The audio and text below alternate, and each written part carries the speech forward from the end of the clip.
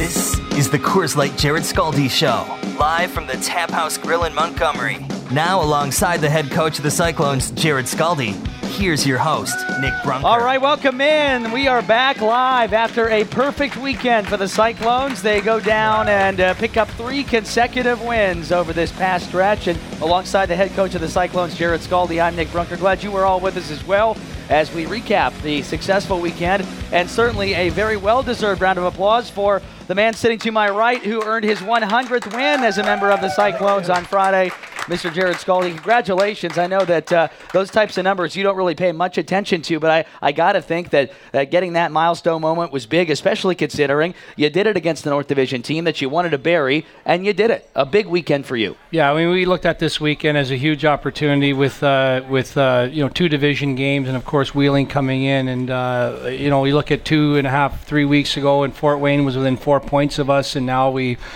created that distance, I believe 14 to 16 points difference with the run we went on. So that was a huge game for us. And then, of course, the Wheeling game, and then setting up for Sunday's late afternoon game against Toledo. So, the players knew it was a big weekend for us. And, every game at this time of year, heading in down the stretch here, finishing out February, heading into March, it's just about getting some positioning and looking north and looking at what's ahead of us in the standings, and, close the gap on Reading and gain some ground on Gwinnett and Greenville. For those that are just filing in, Stephanie is here from our staff, and she can scan your rewards card. You'll get 50 points just for being here, so be sure that you stop by and see her either on your way to your table, on your way out, and you'll pick up the points you need. CyclonesRewards.com in case you are not already signed up to be a member. You talked about looking north, and looking into this month, this past month that is, you know that you have to play the type of hockey you have been playing in order to not only just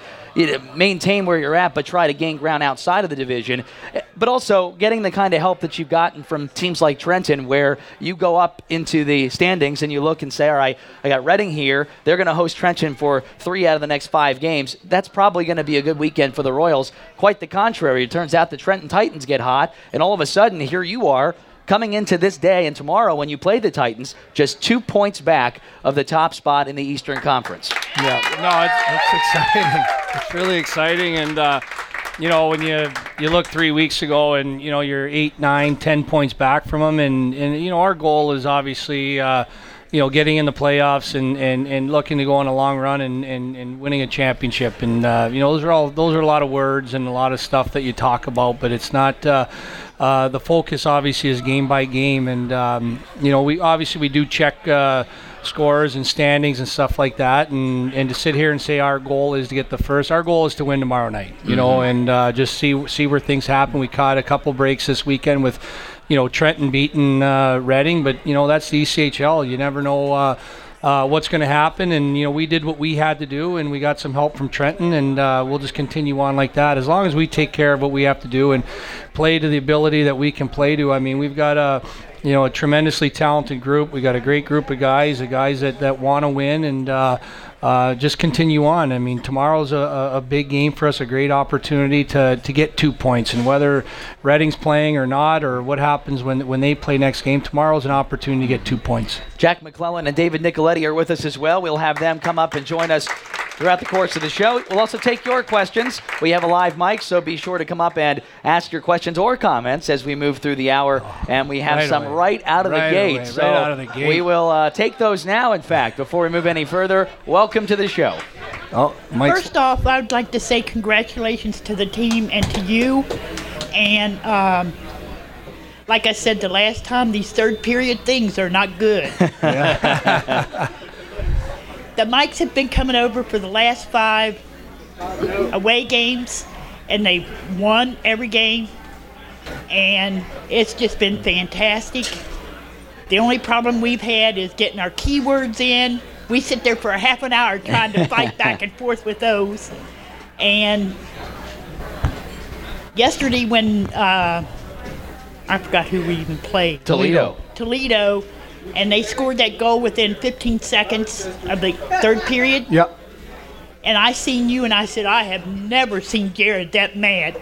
And I thought, I got worried. I thought you was going to have a heart attack. But it was good. We ended up winning.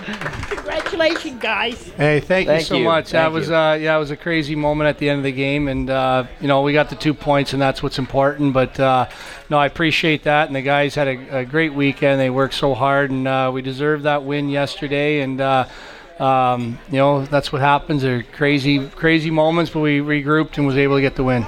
It made that win all that much sweeter when you had to fight for overtime. But, hey, it was what it was, right? Mike, you're here for our question of the night. Go ahead. Hey, Mike. Congratulations on your 100th win, too. Hey, thank you. Appreciate it. Good job to these guys over here. Yeah. I seen that you were a little bit upset yesterday with that call, which I would be too on that goal. Did he kick it in really, or what was the? No, I felt he did. I felt he clearly kicked it in, and part of the frustration was, first of all, the penalty on David Pecan. I thought was the third period's going on, and there's really not much going on from that standpoint for a neutral zone tripping call with a minute and whatever left to go. I thought was a tough call to make. No possession was gained. There was nothing really happened on it. For him to make that call, I thought was frustrating. Another moment was, Mac was out there for a face-off. He actually wins it. They blow it down, and he gets kicked out. I mean, the reason Mac's on the ice is to win that face-off. Because he's tremendous at face-offs. A guy you want out at the end of the game, and for the linesman to kick him out, and then Matthias Lindstrom, who has done a good job on face-offs. He was out there for a purpose because he blocked shots. He's so responsible defensively. Now we don't have a guy that we feel very confident winning face-offs to a guy that does a good job but is not a centerman. I thought was a tough moment too, which I was frustrated with, that they kicked out Mac in that face-off. I mean, that is a tremendously big face-off. I mean, that is the biggest face-off of the game at that point. You got the people you want out there, and for them to kick him out, I was frustrated at that to start with. So first of all, the penalty on Pecan, which, okay, it happens, but then to kick out a centerman in that situation, that's what I was mainly frustrated with, was that I wanted Jack on the ice. I wanted him to take that face off, and for them to kick him out, it happens. You jump the gun and stuff like that, but to kick him out, I was very frustrated with that, and then end up with a goal that I felt was clearly kicked in. So it was a combination of different things from the referee to the linesman, and it happens. And I was really proud of our guys, though, that we regrouped. It happens. We're tied 1-1, but now let's go win this thing. Let's get the 2 points, and to see Charlie put that in was a great moment. You guys have won 8 of your last 9. Is there anything you can point to that has been the biggest reason that things are going as well as they are, or is it a collective effort? It's definitely collective. I mean, first of all, let's start with the goaltending. I think Brian Foster, what he did over a 5-game stretch, going 5-0, and he was absolutely tremendous. And there's games in there that maybe his workload wasn't that big, but Fozzie made some saves in games. There's a game I know last week against Trenton when it was 1-0, that at the end of the first period he made an unbelievable save to keep it at 1-0, and that's a big moment in the game when you can leave the first period up 1-0 as opposed to 1-1, and Fozzie made a huge save, so he was absolutely tremendous. And then the challenge was with him going up, and Michael Hauser hasn't played in 2 weeks.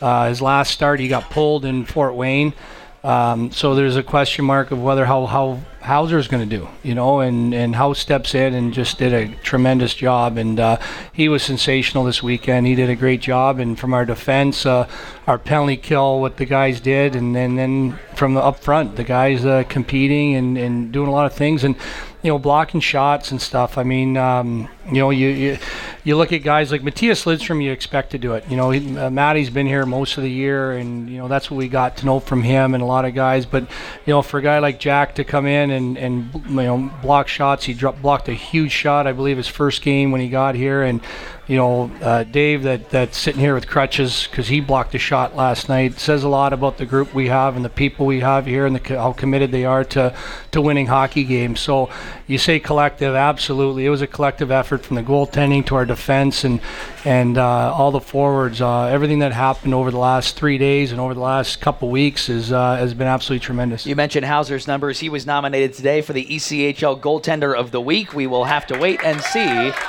if he will pick it up. I can tell you that it may be a close race. There was a guy by the name of Ryan Zapolsky, who you may know, a South Carolina Stingray, had 2 shutouts this weekend in both of his games. So we will see in the next couple of days if Hauser earns it. I think he should, but we'll find out together. Let's talk a little bit about that goal on Sunday, because I think it's very characteristic in a couple of ways. Number one, you seem to put pressure on no matter where the puck is. You get guys into the corners, you get guys there. In a 4-on-4 scenario in overtime, though, I find it interesting that Charles-Olivier Roussel, a defenseman, comes in to make that pressure point. I think even at 5-on-5 play, your defense is never afraid of going in and jumping into that offensive play. I mean, that has to be, as a coach, really great for you, because it opens up your playbook, I imagine. Yeah, it's great to have our defensemen put pressure on. I think we've talked about it from day one, from the start of training camp, and of course, things have evolved throughout the year with different people coming in. Of course, Dave came in recently, and we want our defensemen to be aggressive. I think having them involved part of the offense and keeping our offense alive is a big thing, and that's what Charlie did last night, and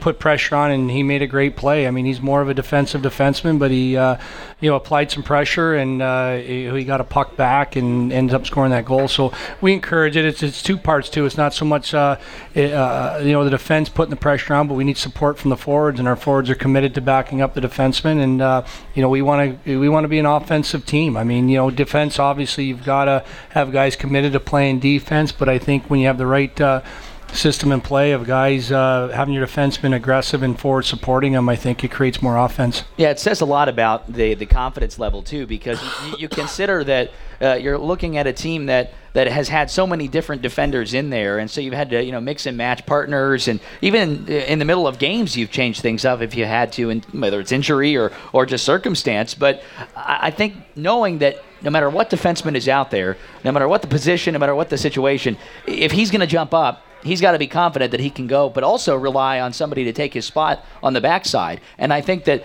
the fact that guys like Roussel and Nicoletti and even Chris Reed over the weekend doing the same thing, Winchester getting an assist on the Lewis goal yesterday, it just shows that they have the confidence to not only jump in the play, but also a trust in everybody else on the team and on their bench. Well, that's what it comes down to, Nick. It's a trust that the defensemen have in the forwards. And we don't designate, we have 6 defensemen in the game. We don't designate, if a Brian O'Hanley's here, he has the green light, or a Josh McFadden, who are more offensive-minded defensemen. We don't designate they're the ones that are allowed to go. We encourage all our defensemen to be aggressive and get down and shrink the ice. And as long as you have forward supporting, that's the key. So it doesn't matter whether Chris Reed, who's not an offensive defenseman, or Charlie Roussel, we encourage them to be aggressive and get involved in the offense, because we trust that our forwards are going to support them. I think it's interesting, the stat that we always talk about before the game, it really isn't a number game, but rather a discussion of we want to set the tempo, first 5 minutes, those type of themes that we talk about, you and Mac, in the pregame show on the Cyclones Radio Network. And I was curious, so I went back and looked. You've scored the first goal of the game 60% of the time that you played games. That is an astounding statistic. And if you think about how important that first goal is, that's a huge situation, but also being able just to get that momentum, that tempo. Getting that goal is big, but also being able to put that pressure on is even bigger. Yeah, I mean, the first goal of the game is huge. There's 4 goals in the game, or 4 moments in the game that are huge. The first goal of the game is an absolute must. Now to say, we tell our guys we don't score the first goal that we're done for the night, but it is definitely a goal that we want to score. Stats prove it, that you score the first goal. Having the lead after the first is a tremendous stat to have. Having the lead going the third is a huge boost, and the stats prove that. And the other one is the third goal of the game. Not so much the second, but the third goal, because you got to figure at 1-0, maybe we get a 2-0 lead. Whoever scores that third goal is tremendous. Whether we get it to make it 3-0 or whether they get it to make it 2-1. Now it's a different hockey game. So the third goal of the game, so the first goal of the game, leading after the first, leading after the second, and the third goal of the game are the 4 most important things when you dissect a hockey game of how the outcome's going to be.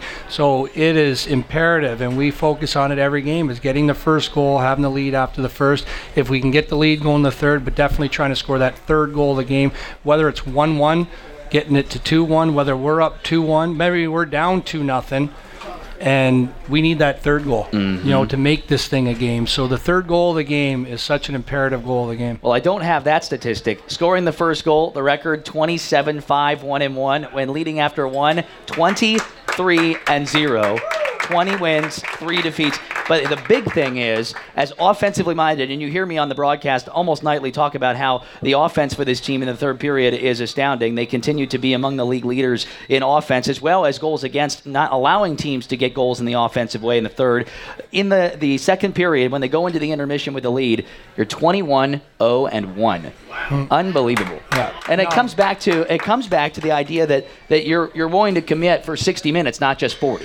No, absolutely. I think, and again, that's something we address. Sometimes it takes 65 minutes. Sometimes it takes a shootout. But I'm very confident in our group, whether we're tied going in the third, whether we're up going in the third, or even down going in the third. I mean, we have a great record when we're down going into the third, and so it's. There's been a lot of moving parts this year. There's been a lot of turnover, which you guys have come accustomed to in the ECHL with different people coming in. But I think it talks a lot about the two guys that are going to be up here tonight in a little bit. Is that they come in and they contribute. They just contribute, and they do exactly what the last guy did that was here, and we continue on. And I think.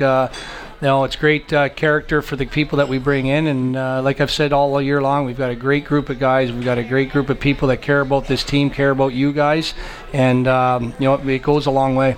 As we move through, obviously, we'll take more of your questions and certainly point you to all the website stuff. So you have any questions or comments about what's going on, especially with the rewards program, details are on the web. Also, as mentioned, if you're just coming in, Stephanie is here in the back, so you can log in with her and get some points for it showing up. I got to ask, too, you mentioned the roster and the constant revolving door, it seems like. At the same time, things seem to be status quo with a lot of your major key players. The only exception to that, of course, recently has been Brian Foster going up. I do understand that the likelihood is, although nothing is official as of yet, that he's coming back down in the next couple 24 hours or so. He's got a flight in. Perfect. Yeah. Official. Brian Foster will be here tomorrow. Michael Hauser will get the start. He's earned it. He deserves it. He's played so well, and it's a great situation to be in. Now we've got Brian Foster, who's coming off a 5-game winning streak, and who's been tremendous. Now we got Michael Hauser, who's won 3 in a row and is going to start tomorrow, and we'll get into next weekend with both those guys and see what happens. Josh Burkholz, what's his status? Josh Burkholz will not play tomorrow, but we anticipate him for the weekend. He's got to skate for a couple more days, and then hopefully get him back. I mean, I'm excited to get Josh back. He's got tremendous speed, and such a character guy, and he's a big part of our team in all different areas. So he's excited. He can't wait to get back, but he needs a couple more days just to get skating, and but he should be cleared for the weekend. Next week there are a couple of dates. They call them critical dates in the ECHL. Of course, the trade deadline being one of them, and then there is an assignment deadline. I know I asked you a question about this on the bus because I think it is a somewhat confusing situation for those that just read that word assignment deadline and not really understand fully what that means. For those that don't know, and maybe myself included fully, what does the assignment deadline mean for you guys come next Thursday at midnight? Well, first of all, the trade deadline is something that develops, and to sit here and say we're going to make a trade or we're going to right now it's way too early. Nothing really happens till really the couple days before or right before the deadline and stuff like that. But from our standpoint, if something presents itself that is I feel is somebody that can help us out, and can be part of the group. I think at this time of year, you've gone 5 months with a group of guys, and just to bring someone in that's going to be a key part, you got to make sure it's the right person. Mm-hmm. And just to make a trade, we're not looking for that. If there's something that we feel that's going to be an upgrade, definitely we have to look at it. So a lot of those things won't present themselves till really 48 hours before the deadline. There may be some conversations before then, but it's really nothing that we're really engaging in. The teams will call, things will happen, but like I said, I've liked the group we have. I've liked what's happened all season long. I like the people we have in the room. But from assignment thing, it really it really goes down to just AHL teams and what they want to do. At the end of the day, if they want to take a guy up later on in the year, they can. And I think the most important thing is the playoff roster, is trying to figure out our playoff roster and who's going to be available to us, whether Garrett Wilson, Brian O'Hanley, Josh McFadden, players like that, whether they're going to be available to us at some point and all that. It goes down to whether the affiliates make the playoffs. I mean, Milwaukee took a couple big strides this weekend, winning a couple games. They're right there trying to find that 8th spot, where San Antonio took a step back. So it really comes down to our affiliates and where they're at in this playoff race. And as they play their final few weeks of March, and then your season ends, theirs will still continue as always for a couple of weeks.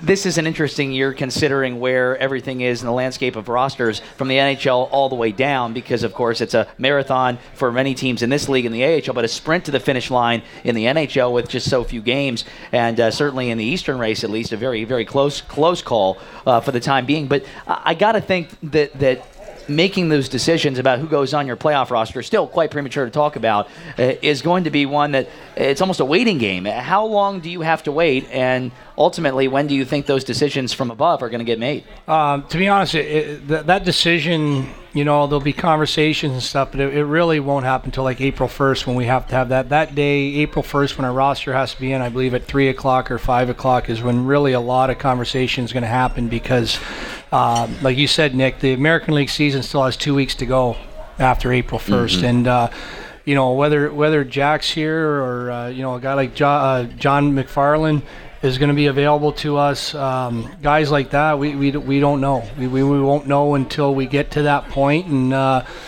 see where everybody's at. And we'll have conversations with the affiliates. We'll have conversations with the players themselves, Jonathan Hazen's available to us, and whether it's not asking a player whether he wants to come, but you got to make sure you only allow 23 guys. You want to make sure those 23 are guys that want to be here, want to compete, and are ready to go on a long run with you. If there's guys that don't want to go on a long run, that's fine. That's fine too.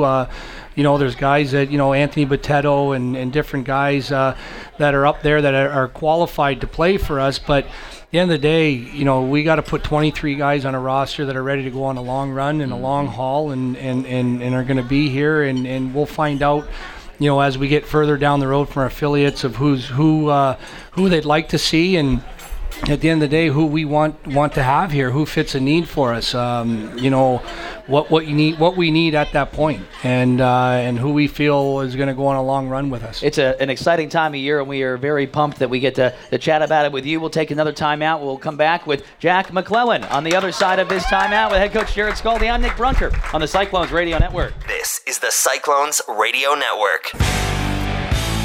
You're listening to the Cyclones Radio Network. We are back live for another segment on the Coors Light Jarrod Skalde Show here at the Tap House. Real glad you were with us. Our final show of February, believe it or not. The final month of the regular year just around the corner. One quick little note before we introduce our next guest. We have announced last week that our Cyclones affiliate road trip as the Predators are going to head up to take on Columbus. Obviously, season ticket holders, as we talked about, have the first dibs to that. The deadline to RSVP, if you are interested in reserving your spot, is tomorrow at 5 o'clock. So if you have not reserved your spot and you want to go, get all the details and give us a call tomorrow at 513-421-PUCK. And again, all those details listed at CyclonesHockey.com. My next guest is joining us after having a great weekend, a great start to his Cyclones career. Points in 5 of his first 7. Give it up for number 61, Jack MacLellan. Welcome in. Thanks for having me. Thanks for being with us. Kind of a recycled interview from yesterday. We talked in the intermission report in Toledo, but we'll talk about some of the same things we discussed yesterday, but maybe expound upon them a little bit more. Going back to the game on Saturday night, huge goal for you, not only because it put the Cyclones up 3-1, huge insurance goal against Wheeling, but for you personally, I know that it got a big monkey off your back, a big relief for you. Yeah, it was for sure. It was nice to finally put one in the back of the net down here, and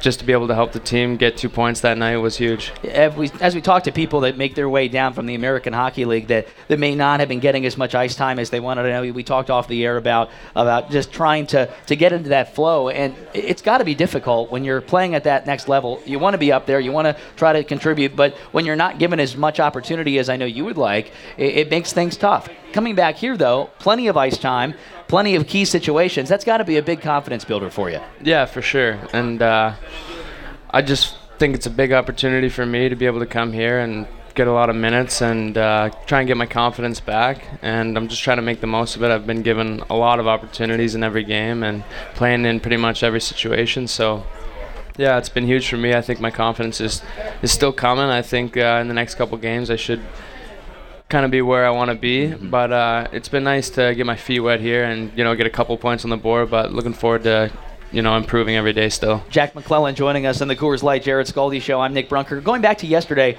the game against Toledo was a defensive battle from the very outset. And I think, as we talked about in the pregame show even, it was what we expected it to be, a defensive battle. Toledo is going to be out there trying to earn their points that they need to climb back, but at the same time, do what they always do, and that's hold teams to under 3. You're doing the exact same thing out there. From a player perspective, what is it like being in a game like that where every moment, every shift is amplified because one mistake changes the entire game?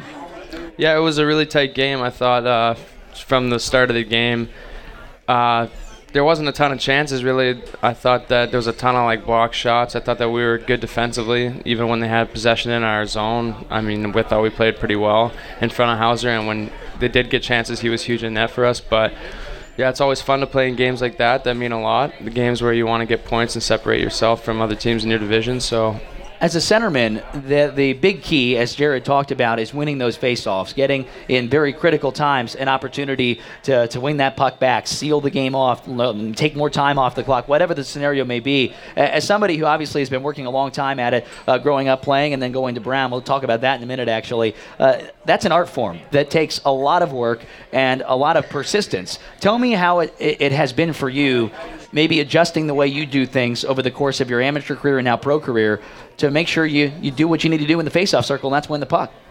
Yeah, faceoffs are kind of a funny thing in hockey. I think that you can go through streaks where you're really hot, you can't lose a faceoff, and then you go through times where it seems like you can't win one. And I think that I focused on faceoffs kind of earlier in my career than a lot of guys did in juniors. I kind of really focused on them a lot because my coach kind of pounded into my head that winning draws is something that can get you far in hockey. It's something that coaches look for. It's an important part of the game that a lot of people overlook, especially when they're younger. And as you get older, guys make a career out of it. There's a guy like Paul Gostad in Nashville who makes $3 or $4 million a year winning faceoffs. I mean, it's an important part of the game to get the puck back. So I've always focused on it. I think it just comes with practice. I mean, it's tough to be consistent. It's tough to have a percentage consistently above mid-50s, and so it's just something you got to stick with, and mentally you got to be tough because when you lose 5 or 6 in a row, you got to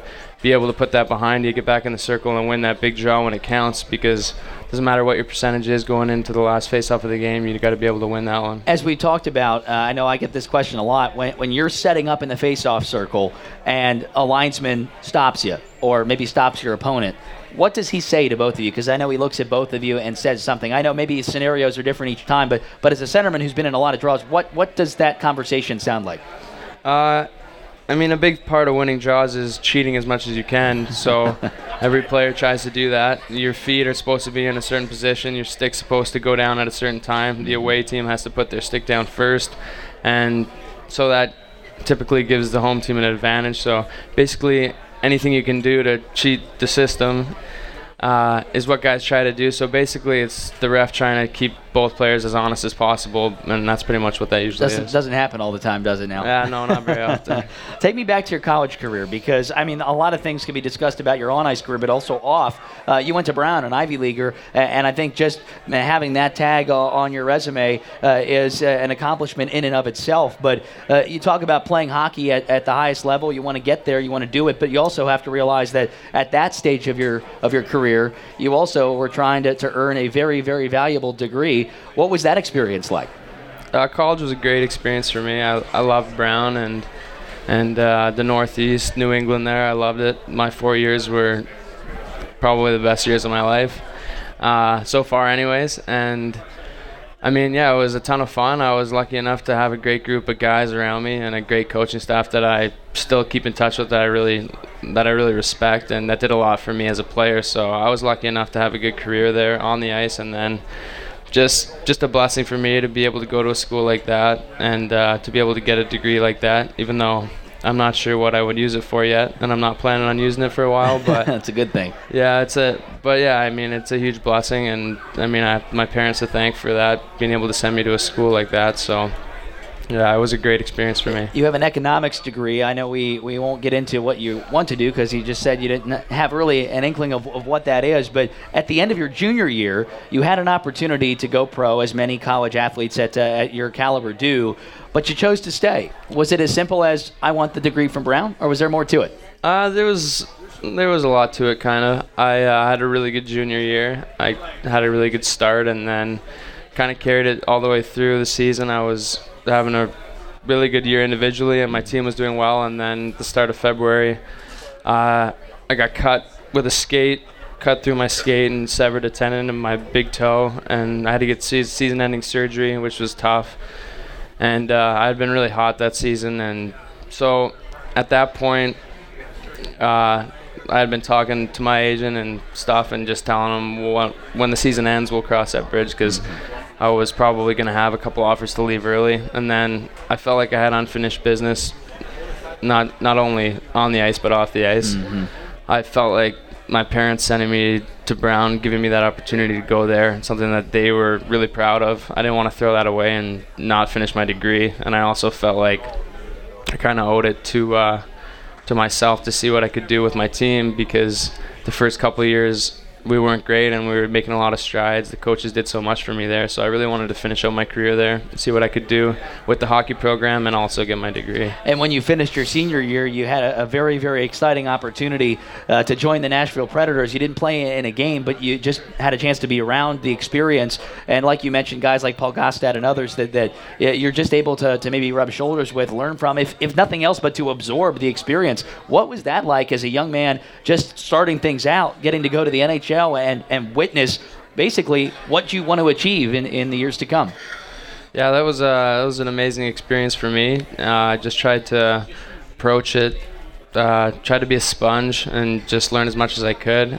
It definitely opened my eyes to the way guys approach the game, the way professionals really take care of their business at the rink and then away from the rink, and I learned a ton. And so just tried to learn as much as I could while I was there, and it definitely made me hungry to get back there, and I still hope to get back there someday. All right, a handful of quick hitters has become tradition for our interview guests here. Quick ones, and then we'll let you get out of here. Favorite food is? I don't know. That chicken was pretty good that I just ate. Good answer. Favorite musical group? A band from back home, the Dudes. What kind of music do they play? It's like rock. Okay, all right. Favorite player growing up?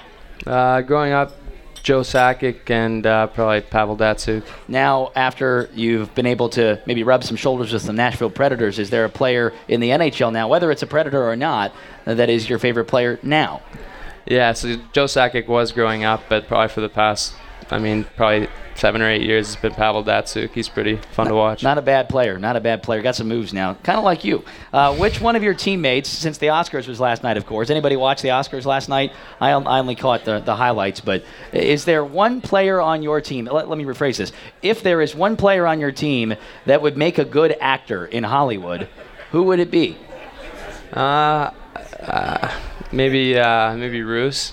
He'd have to probably clean up his accent a bit, but he's a pretty funny guy.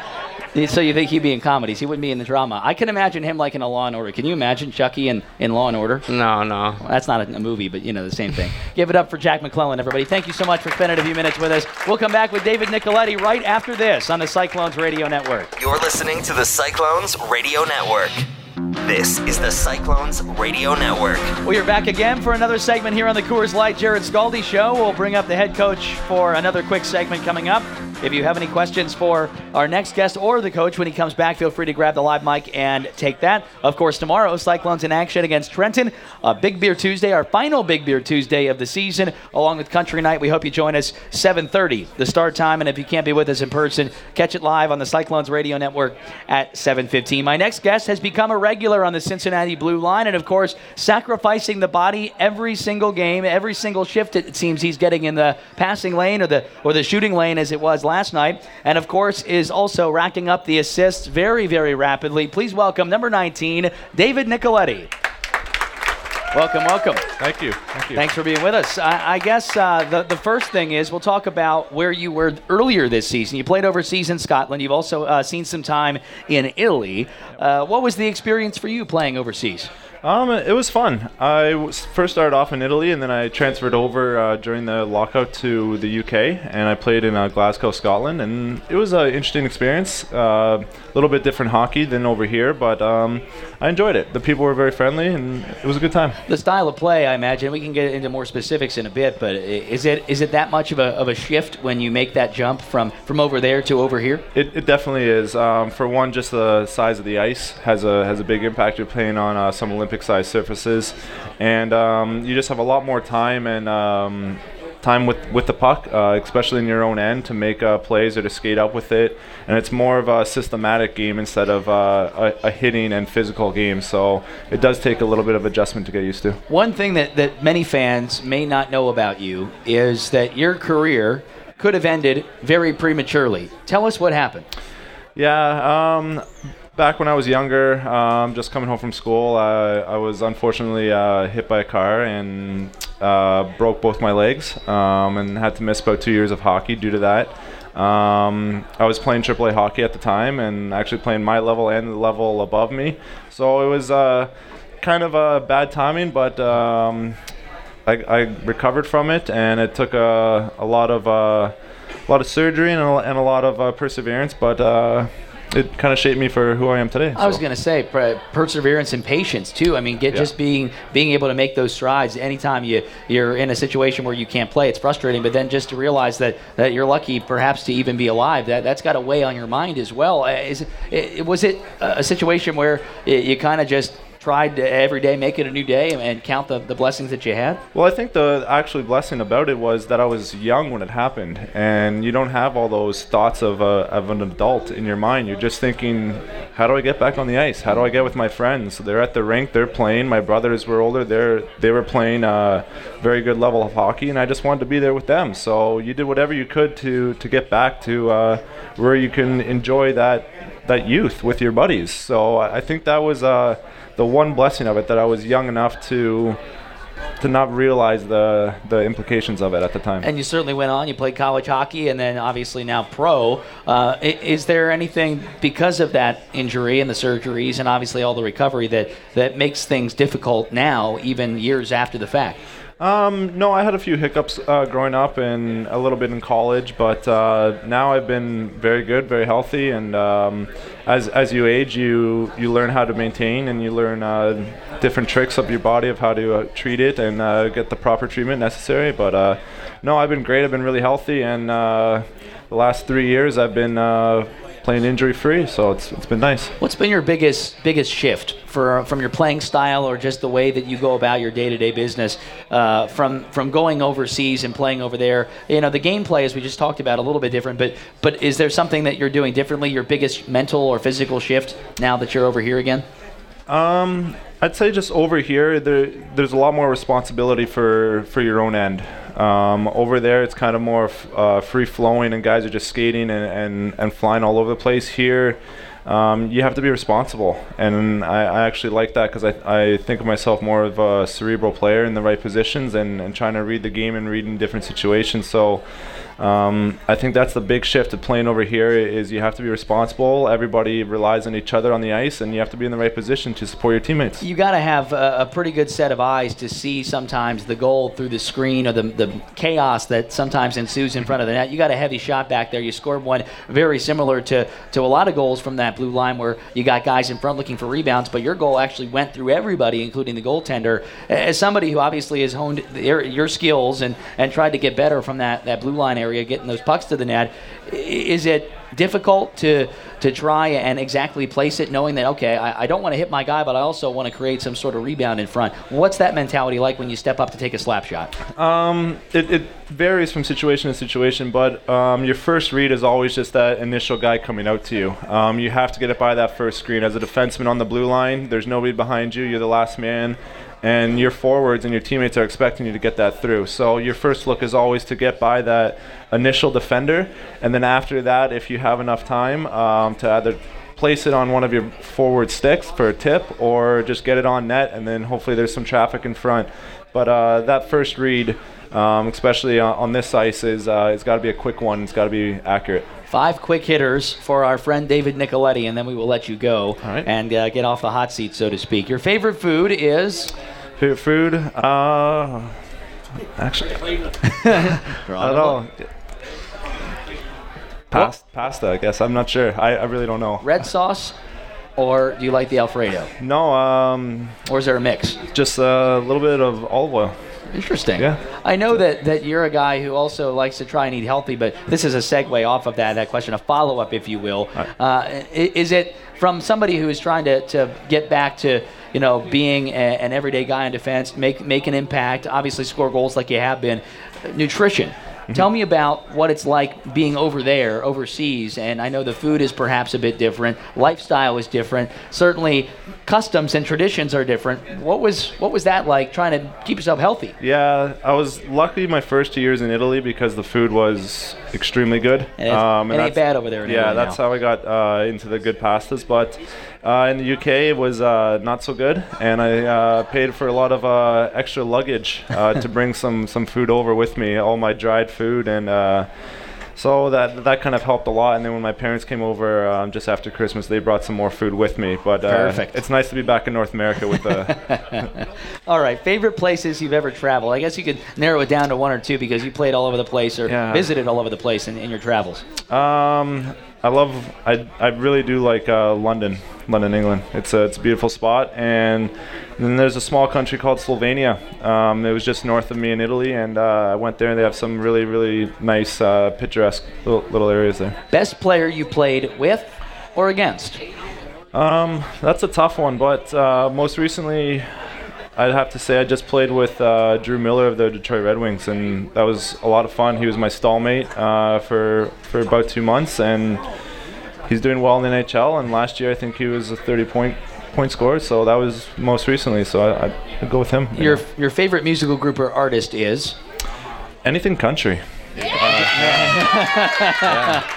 There you go. You got some fans about that one. Yeah, Eric Church probably. That's a good one. He is really good live too. Really good live. Three movies on a desert island. What would they be? Good, the Bad, and the Ugly. Absolutely. Probably Shawshank Redemption, and then the third one, go for comedy. I don't know, Dumb and Dumber. Sure, classic. That's not the first time we've heard that. That's actually a very, very popular answer for those top three. One more thing before we let you go. I know you are a tried and true Toronto Maple Leafs fan, and they are in the thick of an Eastern Conference race that is wide open for the time being. I'll ask you now, as we are sitting, February 25th, is this the year that they make a run? Hey, if they make the playoffs, that's amazing. I hope they do. I mean, everybody in Toronto prays for it every year. For them to make the playoffs, that's great. We'll start with that, and then we'll move forward from there. Baby exactly. Steps. Give it up for David Nicoletti, everybody. Thank you so much for being with us. And appreciate it. We'll bring up the head coach of the Cyclones again after this on the Cyclones Radio Network. You're listening to the Cyclones Radio Network. You're listening to the Cyclones Radio Network. Final segment on this Monday night. Back again next Monday, 7 until 8 p.m. We'll get you programming notes to look ahead to this final month of the regular season. Of course, tomorrow, Cincinnati on the ice against the Trenton Titans, a 7:30 face-off at US Bank Arena, a Big Beer Tuesday, and, of course, Country Night, as you hear some Eric Church getting us back into the show. Final segment with the head coach of the Cyclones, Jarrod Skalde. Before we wrap things up, we'll take some more questions and then get your game plan for tomorrow night. Go ahead. I just want to make a comment, Jarrod. I wanted to congratulate you on behalf of all the fans here tonight. Congratulations on your 100th victory. Hey, thanks a lot. I really appreciate it. Hey, thanks, big guy. That's awesome. Go UK. Big Blue. Game tomorrow night. Smoothing that back up. Yes. Oh, how do you segue from that? Trenton is in town tomorrow. Seeing a team that you played relatively recently. I mean, I imagine that regardless of the opponent, the game plan for a team that's won 8 of their last 9 doesn't change a whole heck of a lot. No, I mean, there's trapping games or stuff like that I felt. We've obviously won some games. I'm very confident in the lineup we have. We have a very talented lineup. We've got a very skilled lineup. We have a physical lineup. We've got goaltending, everything we need to win a hockey game. But at the end of the day, you still have to go out there and work. And, Trenton's had its struggles.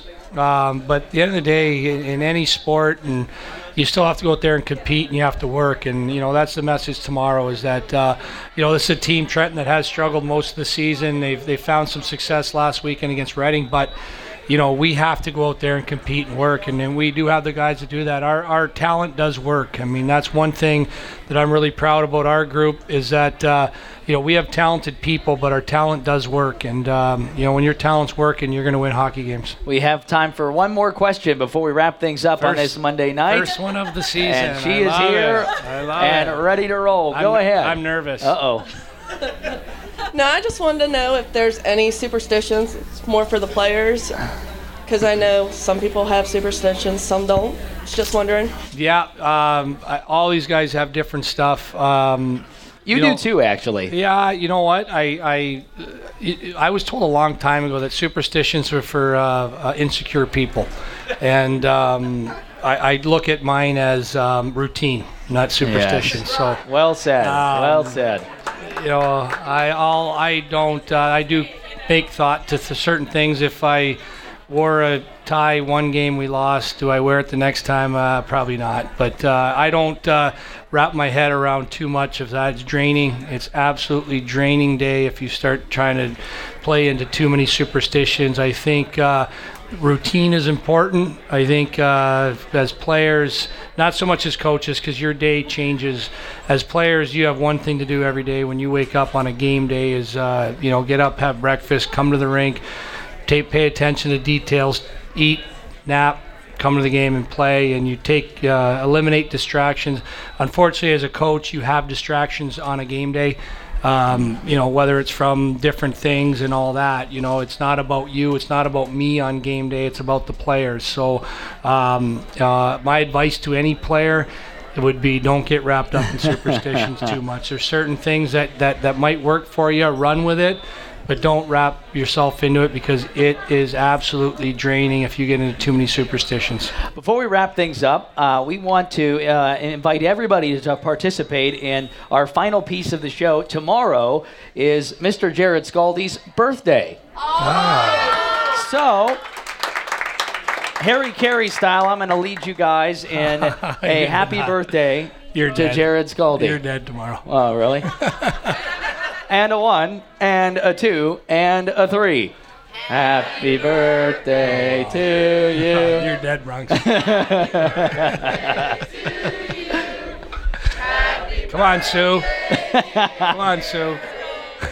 Happy birthday to you. Thank you very much. Appreciate it, guys. Let's hope he gets a birthday present in the form of a win. Tomorrow night, 7:30, Trenton. Thanks for being with us. Hey, thanks so much, guys. Appreciate everybody showing up tonight. We'll see you downtown tomorrow. For head coach Jarrod Skalde, David Nicoletti, and Jack MacLellan, I'm Nick Brunker. Good night, everybody. Thanks.